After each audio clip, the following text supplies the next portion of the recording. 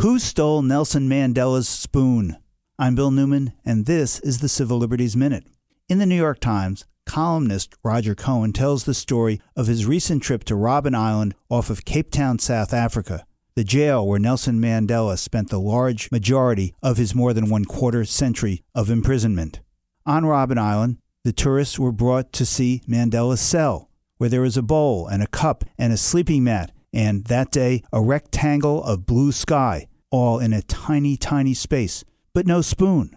The guide, himself a former prisoner on Robben Island, told the tourists that they were no longer allowed inside Nelson Mandela's cell because some other tourist had stolen Mandela's spoon.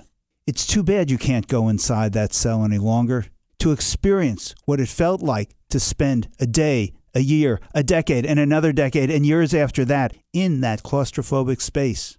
It's harder to imagine what that felt like from the outside looking in than from the inside looking out.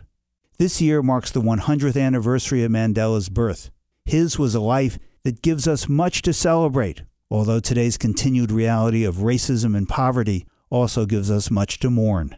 We don't know who stole Nelson Mandela's spoon, but we can look at news reports and in the mirror to see who is stealing his dream or allowing it to be stolen.